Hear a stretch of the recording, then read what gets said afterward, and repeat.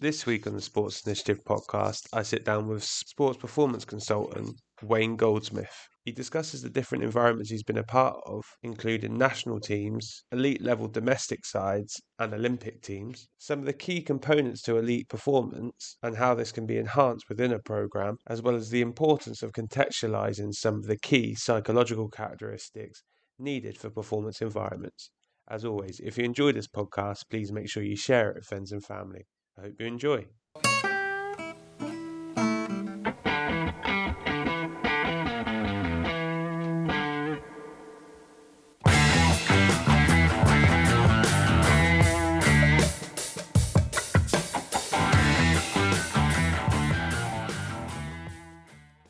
So, Wayne, really appreciate you jumping on. I know it's late your end, but we've had a nice catch up prior. I've got a fellow, I don't know if it's heartache or what we call it being a Spurs fan, but yeah, appreciate you jumping on with us. How are things in Australia? How are you?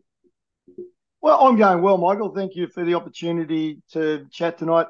Yeah, look, being a Spurs fan since the day I was born, my grandfather and grandmother were Londoners. They went back to England for a short period of time in the 1960s, and the only gift they brought me back was a Spurs shirt. And more or less, I was told to wear it and never take it off by my grandma.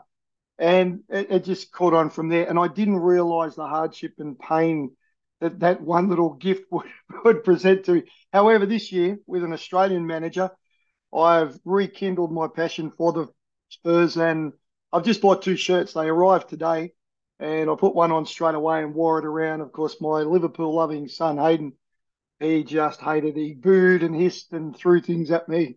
But that's all part of football. It's the joy that you get between fans of rival teams having a bit of fun together. No, for sure. And I'm not sure if it's a gift or a curse, but what I will say is never dull, which is always pleasing. For people that maybe don't know you, haven't come across your work, do you want to give everyone a bit of an overview, I guess, of who you are and what you do from a day-to-day, week-to-week basis?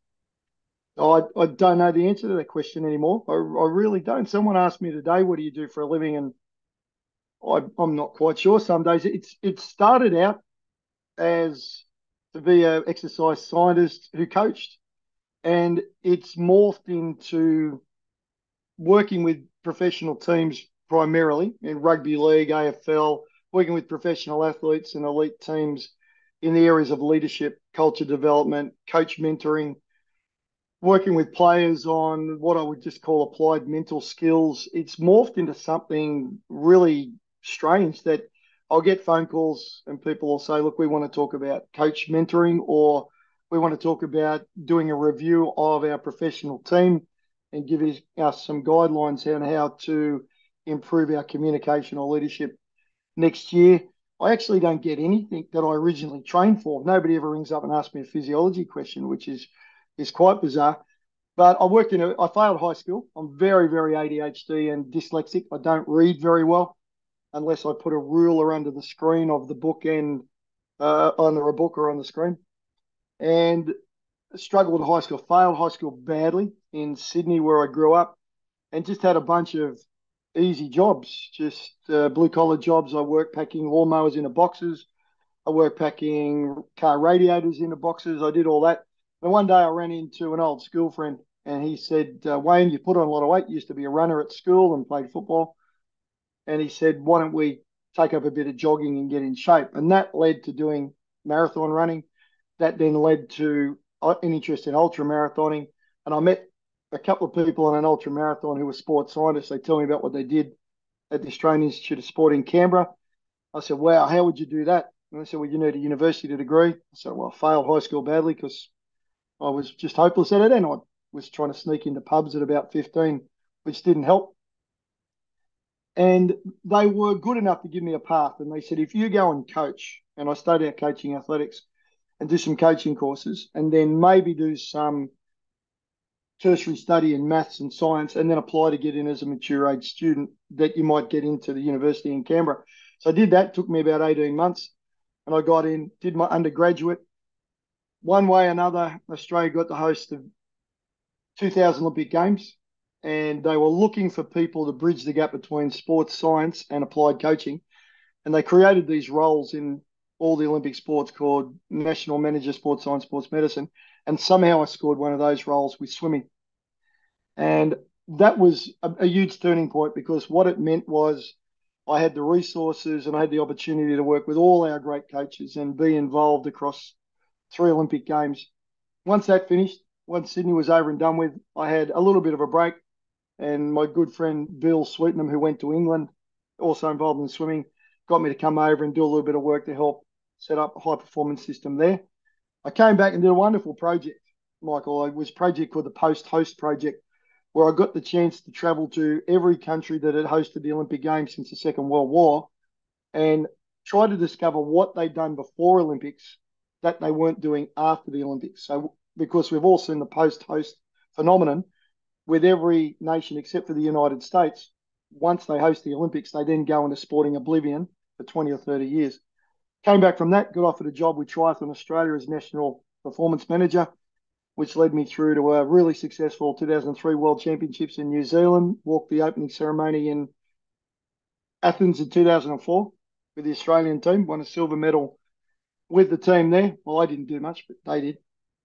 World Championships that year too. And then I got recruited into rugby and did a couple of years with Eddie Jones when he was coaching the Wallabies for the first time, which was a great experience. We could do an hour just on Eddie's story sometimes, but a remarkable guy. Then I got into consulting and started consulting with professional AFL teams, rugby league, professional tennis, and the Australian Open, involved with that for about 8 years, and continued just to work and grow. And it just morphed, as I said, it morphed into something which is hard to quantify sometimes. I call myself now, if anyone asks, I say I'm basically a performance consultant, that I'll come into an organisation, I immerse myself in the organisation, I listen and I watch, and I go to coach meetings, I go to half-time meetings, I'm out on the field during warm-ups, I'm in the coaching box, I get right into it so I can hear and see everything. And then I say, I think this is the problem that you've got. And it's a bit of an edge in the market, because what most people do is they come up with what they think is a product that's going to fit everybody, and they get out and try and sell it. But with elite sport, Formula One cars don't come off a production line, just as all elite athletes are great because of their uniqueness. I find that a lot of sports science professionals go into clubs and say, I've got this great thing and it's going to make you better. It doesn't ever really work that way, because you're dealing with a very unique set of individuals and environment, people working together under pressure at high speed. And I've found that the way that works for me is to go in and get a feel for it and listen and understand and build some trust with the players and the coaches and the staff. And then the problems present themselves very easily.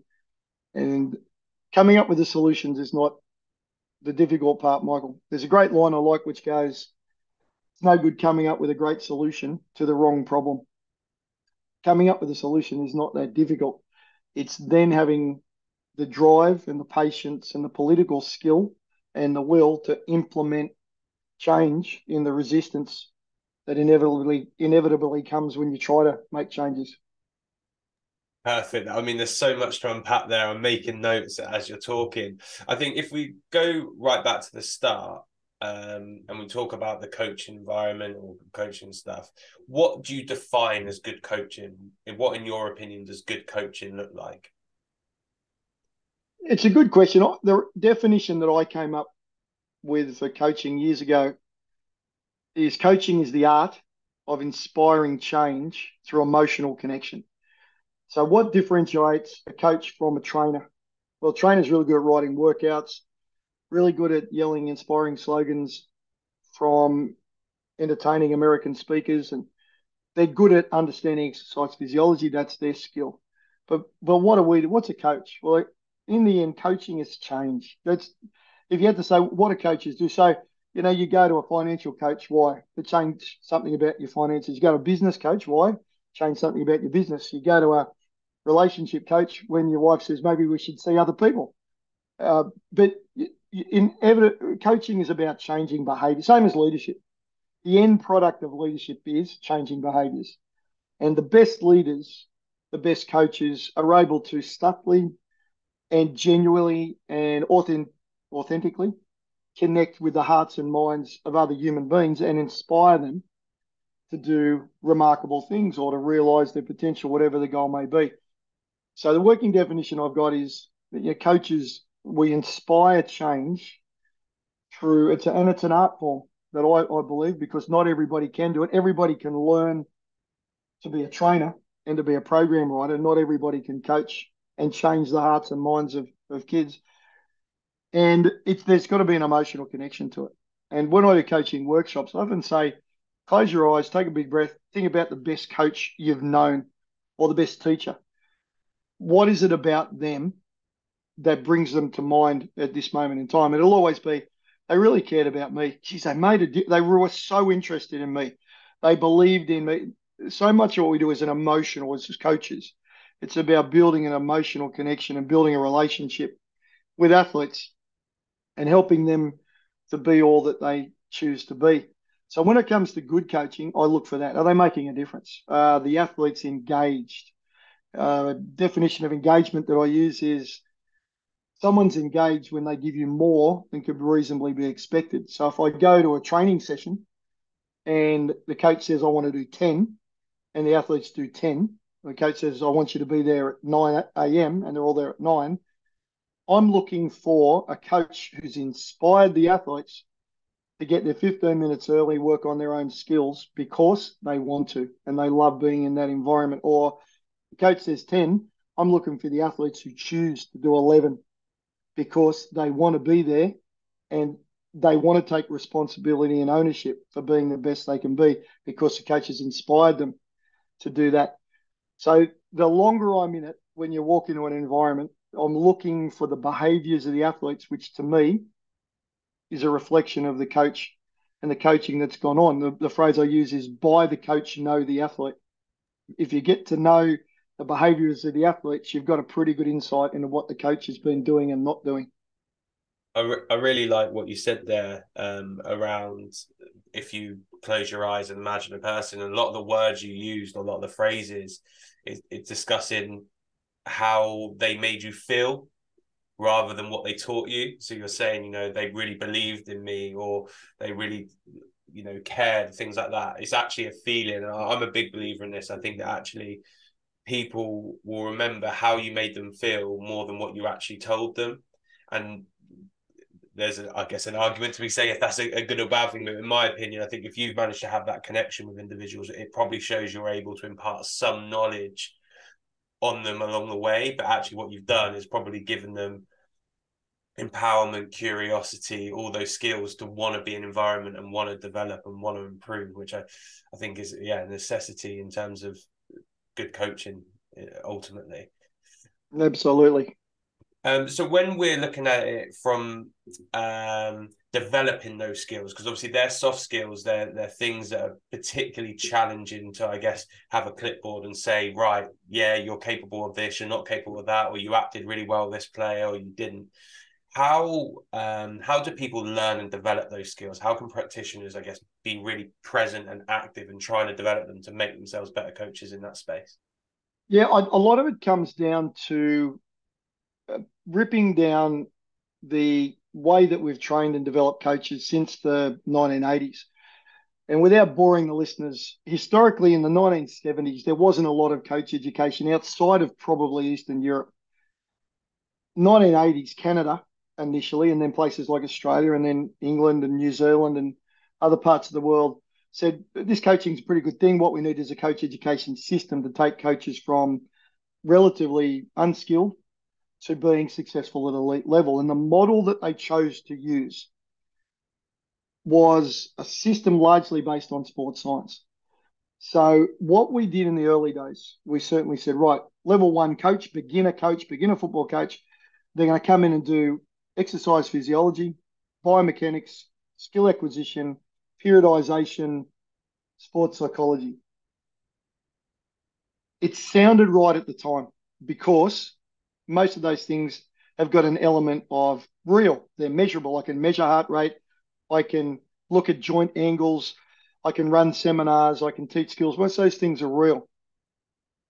And so as a result, the dominant ideology of the way we've taught coaches since the 1980s. Think about how long ago that was. That disco was still almost fashionable at the stage, and Spurs had probably actually been competitive back then. I don't know, but that philosophy still predominantly around the world, not everywhere, but in a lot of places around the world. Level 1, basic sports science. Level 2, advanced sports science. Level 3, really advanced sports science. But think about coaching for a minute, and you've probably done it. We've all done it. Get a bunch of people in a room and say, we're going to brainstorm coaching. What's coaching? And they'll go, it's communication, it's empathy, it's connection, it's engagement, it's passion, it's technical knowledge, it's a love of what we're doing, it's energy, it's enthusiasm. Nobody says VO2 max. Nobody says capillarization of skeletal muscle. No one says Yerkes-Dodsey's inverted U hypothesis. That stuff is there, but the guts of coaching is the connection between two human beings. That's what it's all about. And the reason why we just haven't seen quality coaching as much as we should have seen it around the world is that most of it is based around hard physiological, biomechanical, hard data-driven, observable, measurable, and that's a difficult thing to change because as human beings, we're wired to see, to measure, to count, to see. Anything we can see is real. What we're talking about as a coach, we're living in the world of commitment, dedication, passion, confidence. We're living in this ethereal, that's harder to see, more difficult to measure, but just as or even more important than the other things. So, as you know, a lot of coaches, when they start out, they're what coaches because all they want to do is what to do, what drills, what skills, what workouts, what training sessions. When you're in it for a little bit longer, you become a how coach. You go, well, it's not so much about what drills I'm doing. It's about how they do it, at the speed they do it. Can they do it when they're fatigued? Can they do it under pressure? It's how they do it that's the difference. When you get to advanced level coaching, it becomes about, well, why do they do it? Why do they have to do it that way? Just because everyone in our sport always does that passing drill and that kicking drill at that stage, why does it have to be like that? There's other ways of doing it, and you start to get into creativity and innovation. But 99% of coaches never progress past what they think the secret to success to be as good as Sir Alex Ferguson is just to get his training book and do the same drills that me and you were doing during that golden period under his leadership. And as you and I know, if that's all it was, anyone who bought a recipe book would be on MasterChef. There's a lot more subtlety into how we help athletes be all that they can be. But that's something I've been pushing and thinking about for a long time. How do you coach commitment? How do you coach motivation? How do you coach resilience? How do you coach those things that are critically important? It's difficult. And you can get constant arguing about how do I coach speed? Well, gee, we've known that for 100 years. How do I coach endurance? I read a swimming book once from 1898 on how to improve wind, which is how they referred to endurance at that stage. We've known that stuff for a long time, and I can see it, I can measure, I can count it. That's why we're stuck largely. We're still stuck in the training methodologies, programs, and the things that we can see and measure. Okay, so I guess there's two questions off the back of that, and order these whichever way you want.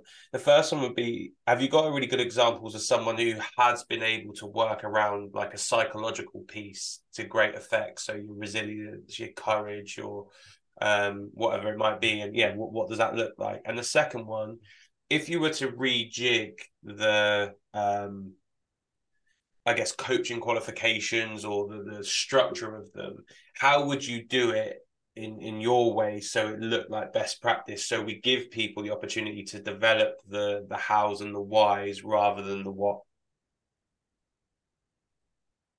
Yeah, the first part of the question is an interesting one.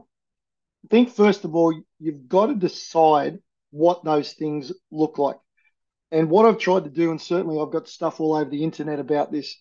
So a couple of stories I like to tell people is I was on deck with a elite swimming coach called David Marsh, an American swimming coach. And the Americans are all in the pool training. And Lochte and Missy Franklin and Phelps and Katie Ledecky. They're all in the water doing training.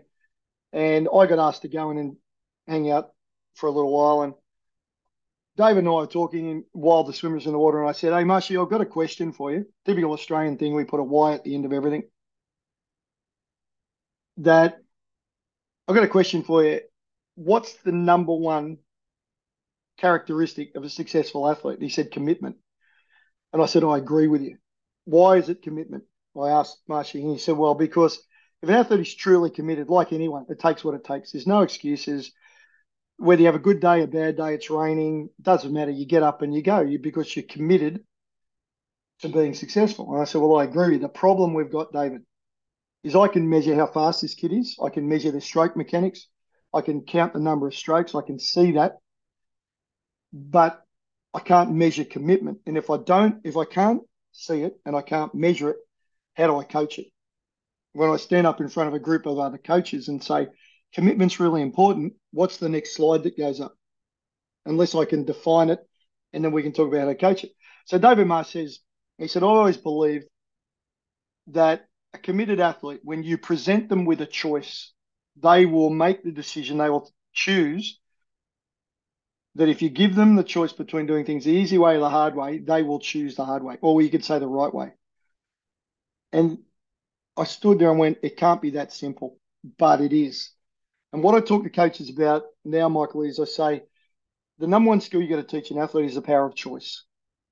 You teach them that it's the choices that they make that determine their success. So they listen to us, they see the workouts and the training sessions and the drills and the skill practices we give them. But ultimately, it's the choices that they make and the responsibility that they take that determine their success. So, I mean, I know when I visited 2019, I went to Old Trafford and I got a free ticket. Everybody knows everybody in this business. And I sat next to one of Sir Alex's recruiters, a Scottish guy, and we were talking about some of the great players that had come through Manchester United during that period. And I asked him questions about Ronaldo coming through the first time and so on. The pattern was the same as I hear with great AFL teams, with the All Blacks when I've gone over and been working in New Zealand. The pattern is exactly the same, that they choose to do more than is expected, that they choose to do extra, that they choose to get there early, that they choose to put more effort and more intensity in it. It's a choice game. So what I talk to coaches now is I talk to them, so in this case, I tell them the commitment story. I talk about the easy way, hard way, or the easy way, right way model of commitment. And then I say, your art as a coach now, if you believe that that's what commitment is, and I think it's a long way towards a great definition, what you need to do now is, one, teach them the difference between the easy way and the right way, and then show them how to make the decision and choose to do things that way all the time, because it's a cumulative effect of making the choice to do things the right way that makes all the difference. And so you run into little gems like that, which is a combination of an outstanding coach getting amazing results with a multiple Olympic gold medal winner, in that case, a guy called Ryan Lochte, who says, "This is what it is to me." And I look at it and go, that's the simplicity of that is so beautiful. I can now coach that in my coach education programs. I can teach that to other coaches. Yeah, and what I like about that is the simplicity side that you just discussed there. And actually, if we were to flip, I guess, coach education on its head and say, actually, we're going to focus on the mental skills that we think are probably more valuable when you get to the top end, because all these mental skills allows them to then develop their athletic side. I guess it's the easiness of the definition is what you're looking for, right? So the resilience side, what does that actually look like in your context? So for a swimmer, what is resilience compared to a rugby league player, compared to a soccer player? And it's maybe coaches coming up with a definition that can be easily explained and then delivered to their players so they understand resilience in this context means this for us as a group or you as an individual. Yeah, yeah, absolutely. I wrote this, I did a tweet about this the other day, that you're exactly right. And I've been in my past life, I was the head of sports science, sports medicine, and research for Swimming Australia, Triathlon Australia, and rugby, Australian rugby.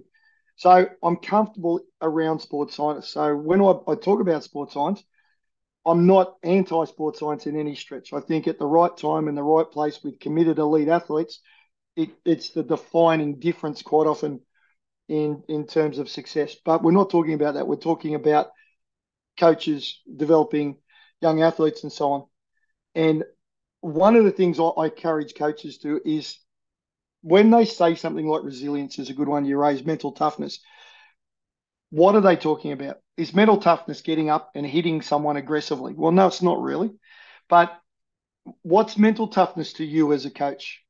Because if you know what you believe it is, then you can coach it. I often say to coaches, if you can't coach it, don't say it. Like, don't stand up in front of a bunch of players and say, you're all mentally weak. You're not mentally tough enough. Well, if you can't coach them to be more mentally tough, don't say it. It's like saying to a goalkeeper, you can't get goals, but I'm going to show you how to move your feet, how to move to the ball, how to move, whatever it is. If you can't coach it, don't say it. If you can't say you stand up in front of a group of players, you're all lazy and you're not committed enough. Well, if you can't coach commitment, don't say it because they're looking for you to then show them guidance and leadership to help fix that. So I was working with a professional football team here, an AFL team, and one of the coaches came up to me and said, Wayne, how do we get these blokes mentally tough? And I said, what do you think? What's mentally tough? And he said, well, a mentally tough bloke can take a knock, so can get a bit of rough play and still do his job. So that was his definition. Now, what traditionally happens in that environment, Michael, is people say, well, let's go to the research and let's see what's the definition of mental toughness and resilience, who's done the research on, which is usually on non-elite players. Let's have a look at all of that and then come back with a solution. The coach wasn't asking that. He was saying, this is a problem that I've got. I need a solution to this problem in this context. So we got the coaches together and we said, let's talk about mental toughness in the context of our team right here, right now. What is it? It's the ability that our players can do their job for the team, the job they've trained to do, no matter what happens to them. Well, what does that look like? So the coaches themselves, not me, the coaches came up with the 5 situations would be when a player gets a knock, when they make a mistake, when they miss an opportunity, when they get fatigued, and when they get a bad decision from an official. Because they're the 5 times when players mentally go, oh, and they're carrying it. And quite often that leads to more errors. So the coaches came up with those 5 different situations where they wanted to see the player continue to do their job for the team. So all we started doing was trapping those moments on our analysis software and showing the players what they did, what their behavior was after one of those things happened, which gives us an opportunity to open the discussion and take them through how to fix it. So you can make these ethereal soft skills, you can make them real, but the answers are not generally going to be in peer-reviewed research. They're not necessarily going to be in things that people have done. Quite often, you've got to figure it out as a coach on what am I actually trying to do. As I said to you earlier, no good coming up with a great solution to the wrong problem. If a coach is saying they've got issues with resilience and you hand them a research paper on how mental toughness had been evaluated in Harvard University in the 1970s, you're not helping them because that's not what they asked. And I found that, and a lot of coaches know this, a lot of coaches intuitively, experientially, they've figured a lot of this stuff out. It's just helping them then to maybe show them how they can take that and use it effectively even in their training programs. I say to sports scientists, never make the mistake of walking in and telling a coach what to do. If the coach has been doing it for 20 years, they've got 2 PhDs in coaching because they've done hundreds and hundreds of hours of study, observation, feedback, analysis. They're lying in bed at night and instead of going to sleep, they're thinking about plays the next day. Never underestimate a really experienced coach and their level of knowledge. but go and work with them and you can make a hell of a difference. And just listen to you talk there, I think is a really nice like example of this. And we talk about Tottenham. Tottenham's mental toughness might be being under the pressure of actually winning a trophy. That might be what it is. Whereas for Man City, that isn't mentally tough. For them, it might be being hunted by every club Yeah, in the good UK call. Good and call. Europe. And actually, if you just go, oh, it's mental toughness, it's such a context specific challenge that are going to be faced. How can we support them? Because they're two opposite ends of the spectrum, but ultimately they probably align to that generic topic. And it's down to, I guess, the people within that context environment to go, how do we actually help them get over this hump or get prepared for games that might not be that interesting? And the skills and techniques you use at that point would be very different. Yeah, I have this chat a lot with academics, Michael, that they might see a problem, what they perceive to be a problem in a football team, pro football team. So they approach the club and they say, we've just done all this research on resilience or whatever it might be. And they come in and they present it. And quite often the coaches go, right, let's do that. Now, there's multiple issues there that quite often the research isn't specific to that group of players. In the end, players listen to three people: each other, their partners, and the coach is going to select them or not select them. They don't generally listen to external experts, no matter what qualifications they've got. So a lot of football teams make mistakes of going for who's got the most qualifications, who's done the most research. That's the person we want. Not necessarily that. During COVID, a story I like to tell, during COVID, I was working with a rugby league team here in the NRL. So, professional level and great athletes. And what we had to do during COVID was you had to turn up with a mask on, wash your hands, do a test, wait 15 minutes for the response in front of the medical team. And in that time, you'd sit in a relatively small room with your masks on, waiting for your COVID test results. And if you were positive, you home straight away. If you were okay, you went in and you trained, and that was the best that everybody could do at that time. One day I'm sitting there and the halfback from the team says, Wayne, have you got a minute? I said, yeah, I got 10 minutes. I'm waiting for my test. He said, I got a question for you. He said, when we have a try scored against us, what do I tell the players to get them to move on? Because I don't know what to say to them behind the line while the kicker's waiting to have a shot, and we've been scored against. And he said, so, and I said, well, what do they say? What sort of things are they saying now? He said, oh, well, they blame the guy who made the mistake, and the captain says, let's do this and let's do this. So, who's we, who's let's as a group doesn't really mean anything. He said, what do we do? And I'd just come from working with the Australian women's water polo team in a camp before the Tokyo Olympics, and we'd had the same problem. And I said, well, what the girls do when a goal's scored against them, they ask a really simple question: what are you going to do now? And they go around to each other, because what it does, it gets their mind out of where they were into where they are. And they'll say, where are you going to go now? Where are you going to stand next? Or in the pool, where are you going to go to? And he said, oh, that's great. I can use that. That's fantastic. So the next game, when we got some tries scored against us, and you could see him going around eyeball to eyeball with 4 or 5 of the key players, what are you going to do now? What's next? Where do you have to go right now? And it changed everything. It was so powerful. Didn't do a lecture, didn't do a workshop, didn't do PowerPoints. It was a one-on-one conversation for about 2 minutes with COVID masks on at the right moment. And I think coaches underestimate. I'm doing a session on the weekend with a group, and I call it 10-second coaching.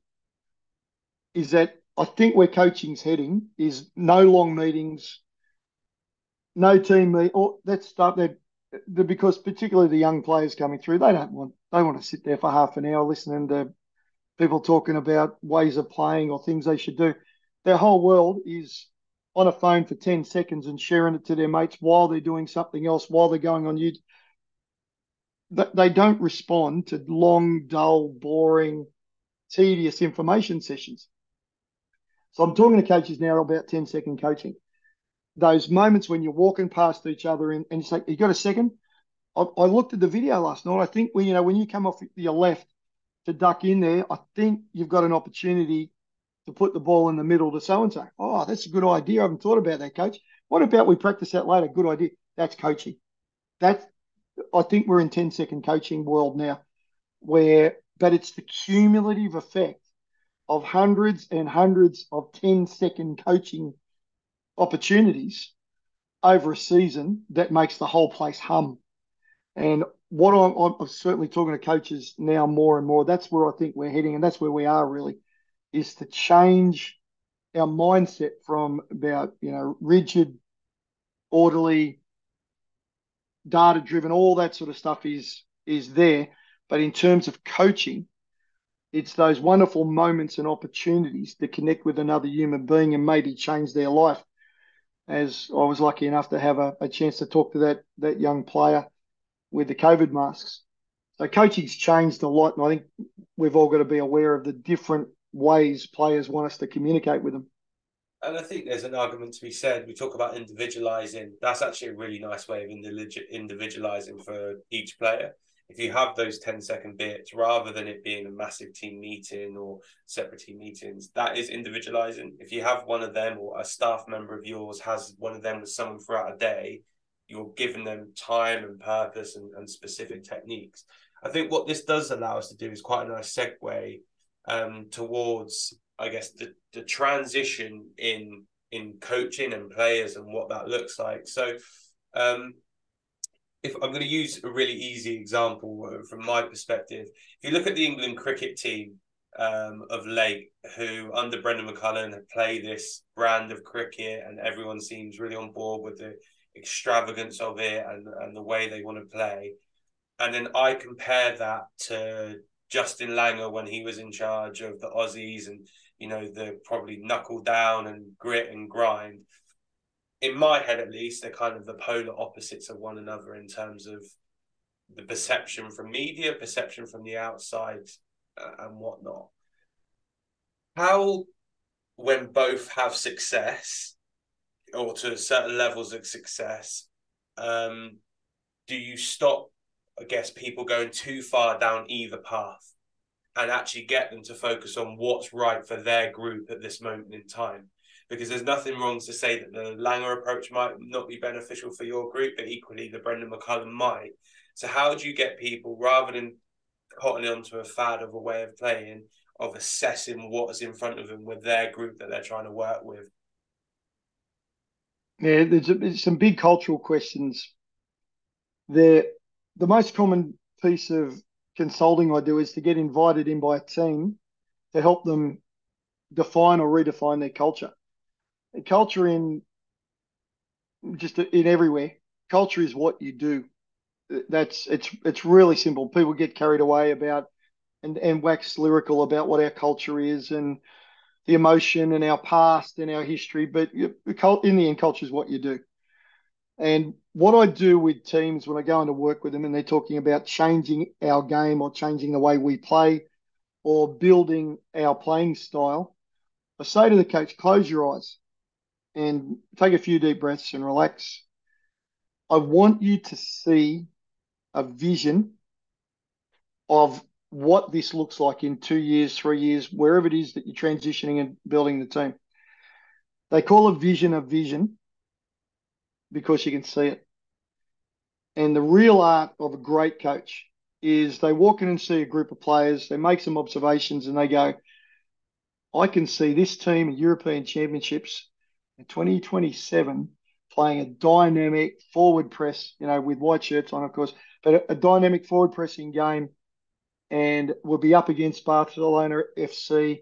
It's going to, the clearer a coach or a manager has of their vision, then as a species, us all being storytellers, the art of a great manager is to then tell the story of the future with the same clarity and detail as they can tell the story of the past.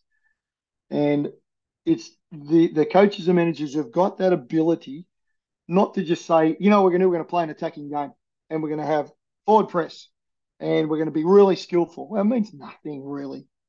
But if I say to you, guys, I want to share my vision. I go back to Steve Jobs. Steve Jobs did this wonderful, it's on YouTube. Steve Jobs did this wonderful thing when he talked initially about the iPhone. And he could have come out and he said, I've got a phone. It's bloody good. We've done a lot of research and we get $500 for it. That's all true. But he came out and he said, I see a day when people around the world are connected by this product. And I see a time when people who care about each other, where people who love each other around the world are united by this phone.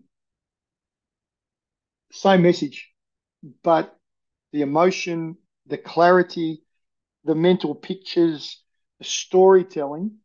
You look at the Apple converts and zealots in the audience. You've just lost your Apple sponsorship, but you look at them.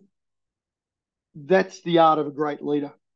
And so when I see coaches and managers who've gone down that path, they've got to have a clear vision about what they're trying to achieve so they can then sell that. And by what we started out with, connect, engage, inspire them to see the same thing, the same clarity and detail. That's really the art of what we do. So when I see a team developing a playing style, the only way it really sticks is when the players in that team have bought into the vision that the coach and the players have developed together. And it's the strength of that vision. And we're in the belief game. We sell belief as coaches, belief in ourselves, belief in our way, our methods, belief in athletes believing in themselves. We're in the belief game. We're selling belief. If I stand up in front of a group of players and say, we're going to be dynamic and attacking, and where's the belief in that? It's me pounding them on the head, trying to force. You can't force belief. You can't make someone a Catholic. You can't make someone a Buddhist. You can't make them support Liverpool. You can't force belief. Belief comes from a relationship where trust begins, trust evolves, and then you go, man, I can see that vision. I trust this coach, this team to take us towards that vision that I can see. So the dynamics of building a culture seems like common sense, but a lot of people get it wrong because they don't have a clarity of vision. They don't see it to the absolute detail that they can tell a story from the past, and then they don't sell belief in the vision. If you look around the world of politics that are in the United States, if just about anywhere, that you're not dealing with logic, you're not dealing with advertising, you're dealing with belief. You're dealing with people who believe this guy's wrong, that guy's completely wrong.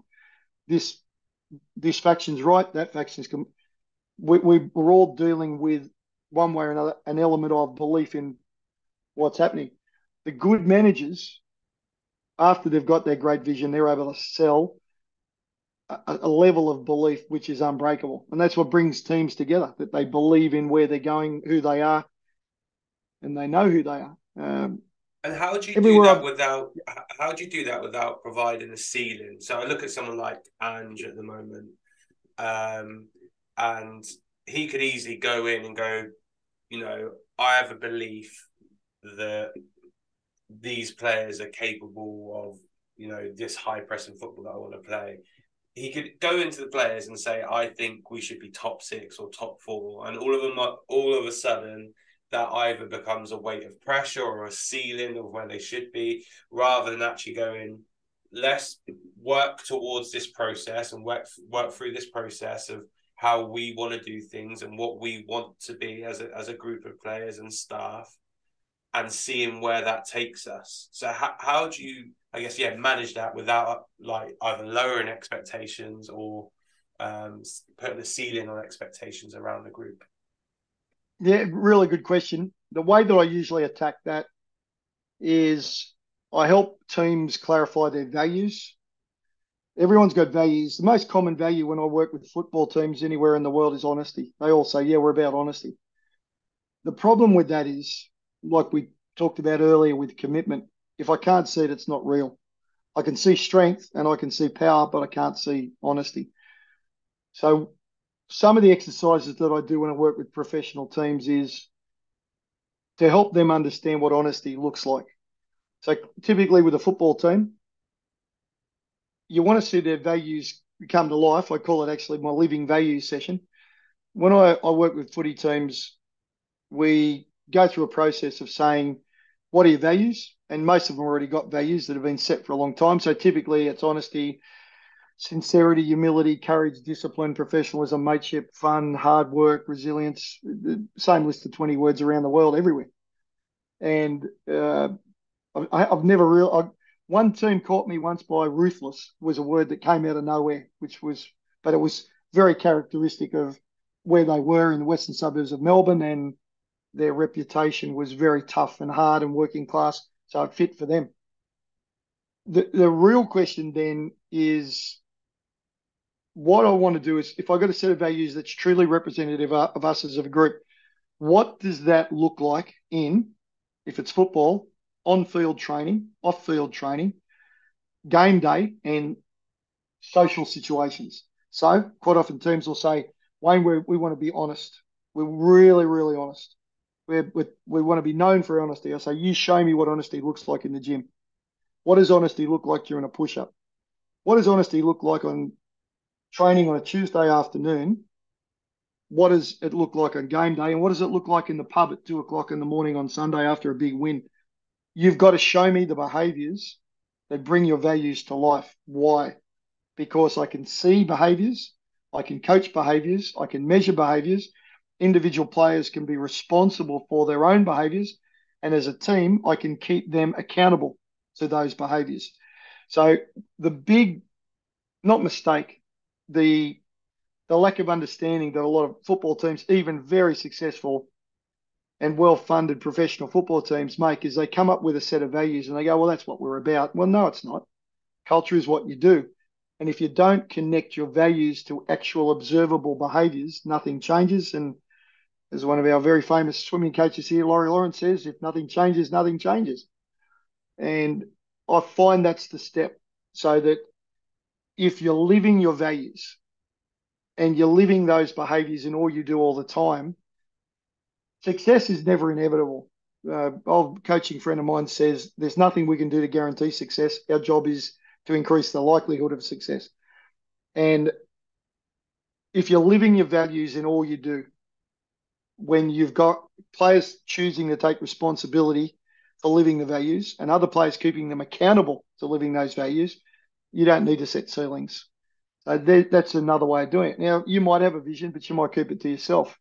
And as a coach, you've got that. You're lying in bed at night and you can see it's burning into your brain about where you're going. But you might achieve that by getting the team to live their values. And it doesn't have to be complicated stuff, Michael. When I was working with a rugby league team in Sydney about 10 years ago, and they wanted, one of their values was selfless. And one of the players came up with an idea. He said, I've learned this. He said, I saw this on TV. He said, when we train and the drinks come out on the field for us to go and have a drinks break, we should do a thing called pass it back. So the first player over to the drinks trolley passes it back. Who passes it back? Because usually the last players to get to the drinks are the ones who are struggling the most. They need the drinks the most.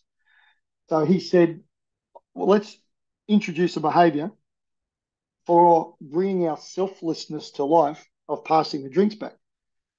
And it was so simple. It was driven by the players. It was immediately observable. The player who got the water bottle was responsible for the behavior of passing it back. And if you didn't do it, the other members of the team would keep you accountable to it. So a lot of what I do is showing teams how to bring their values to life. So they go from being slogans on T-shirts and on the wall into actual observable behaviors. And on another podcast that I listened to you on, one of the things you discussed was around, or you mentioned briefly, was around how people are often a product of their place in terms of like culturally of where you are. So, you know, I think of an Aussie, I think of someone that's going to battle to the end, is going to be, you know, aggressive, because I think of McGrath and the War Brothers coming over here and playing cricket and then the rugby and stuff. And, I think of New Zealand in a particular way, or the US and whatnot. So when you're looking at, I guess, international teams or teams that have multiple nationalities, but equally, I think whilst we have those stereotypes, there'll be individuals within those countries that are boundary testers. How do you go around I guess, encouraging people to incorporate values that might not be core or inherent to them? So it might be things that they don't feel like in their culture is overly important, or things that they've never really been placed emphasis on growing up. So, for me, if I've had that for 22 years as an individual in my culture, I would find that far more important than if I've just moved from Madagascar and I've come across to your culture and I've never found that important, but now all of a sudden I have to. So how do you go around, I guess, managing that merging of ideas and thoughts and core values, etc.? I think look, it's a wonderful question, and I've been lucky enough to work with a lot of different national teams.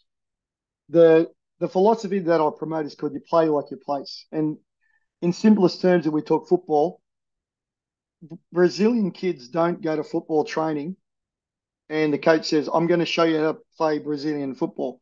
They teach them how to pass and kick and defend. They do it the way they do because they're Brazilians, because their food, their culture, their language, their faith, everything about them is Brazilian. And there's an attitude and a belief and a way of doing things in everything they do 24. They're a football player 4 hours a week. They're a Brazilian 24/7. Same in Germany. I'm sure that you don't go to a training as a 10-year-old German player and say, we're going to show you how to train and play exactly like Germans. They show them how to play football. They play it their way because they're Germans. And so when I work with national teams or any teams, I say, you've got to spend a moment figuring out who you are first. It's like working with coaches and we ask them, why do you coach? That's our first question right at the start, because once they understand why they coach, their coaching philosophy grows from that. Once they understand their motivation, it grows. They've got a coaching philosophy. Once they understand why they're coaching, everything's pretty easy. And their path is relatively simple. Most coaches never go through the process of asking, why do I coach?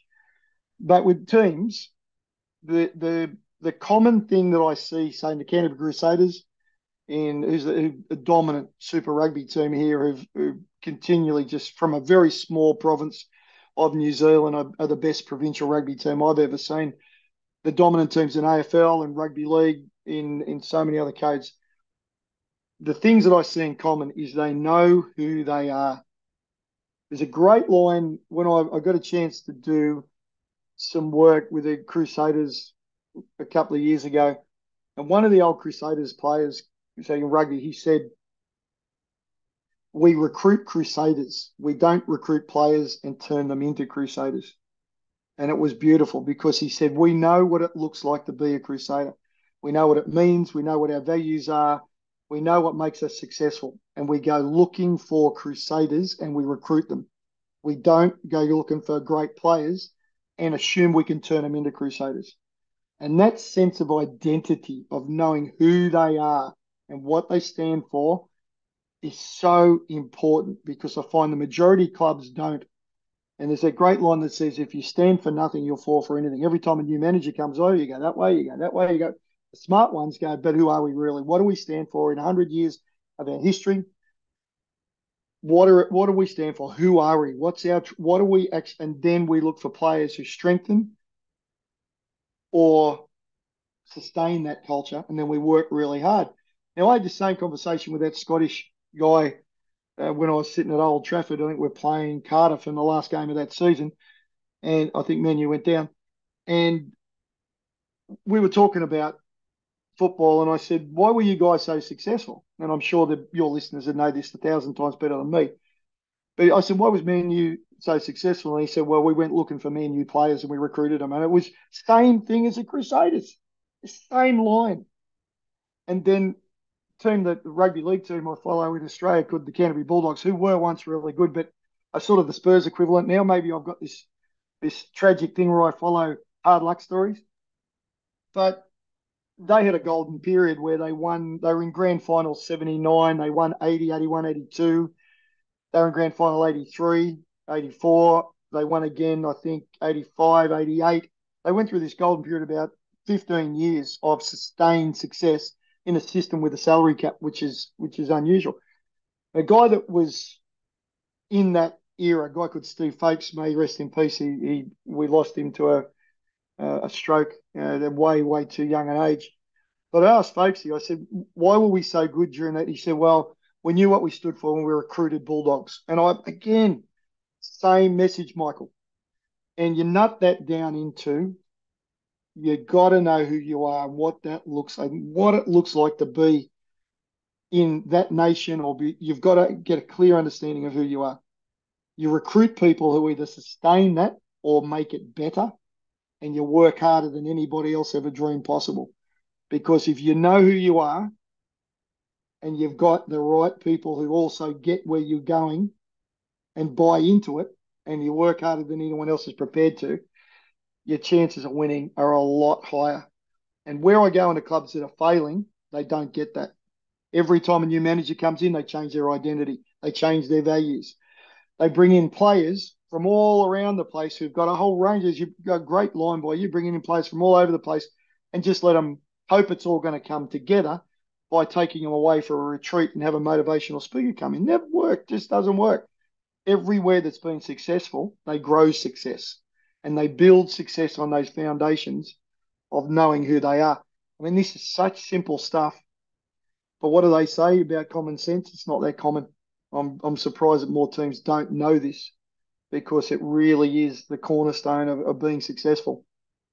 And I think that is a really nice sentiment to finish on. So I have one last question for you, which is, if I were to speak to the coaches that you work with, or the organizations you've been into, or the athletes that you've helped, and they were to describe you in 3 words, how would you hope they described you?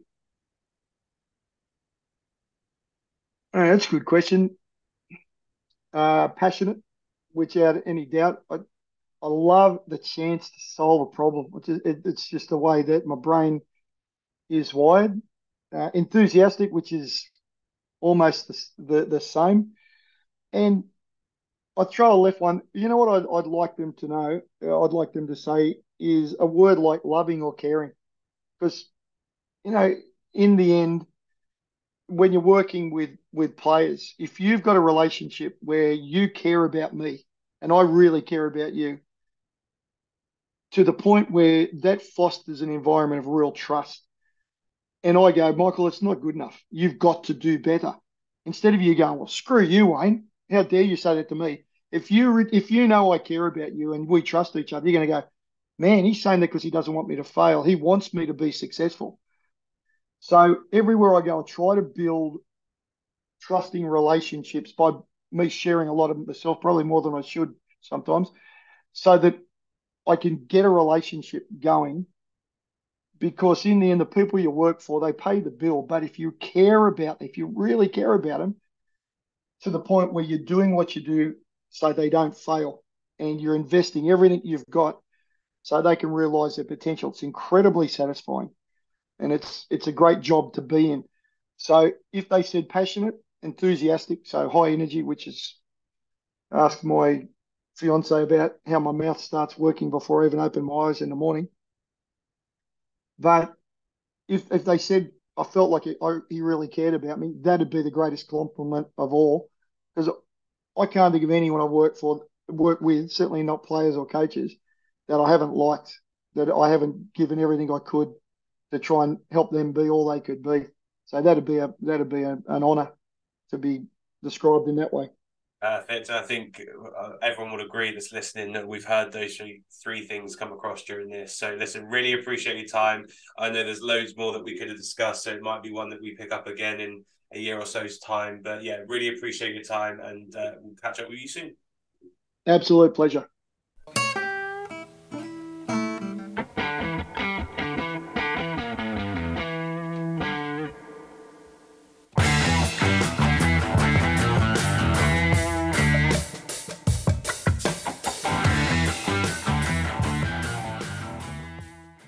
Thanks for listening to the Sports Initiative podcast with me, Michael Wright. Please remember to follow us on Twitter, Facebook and Instagram at the Sports Initiative Podcast, and share this podcast with friends and family. I'll see you next week.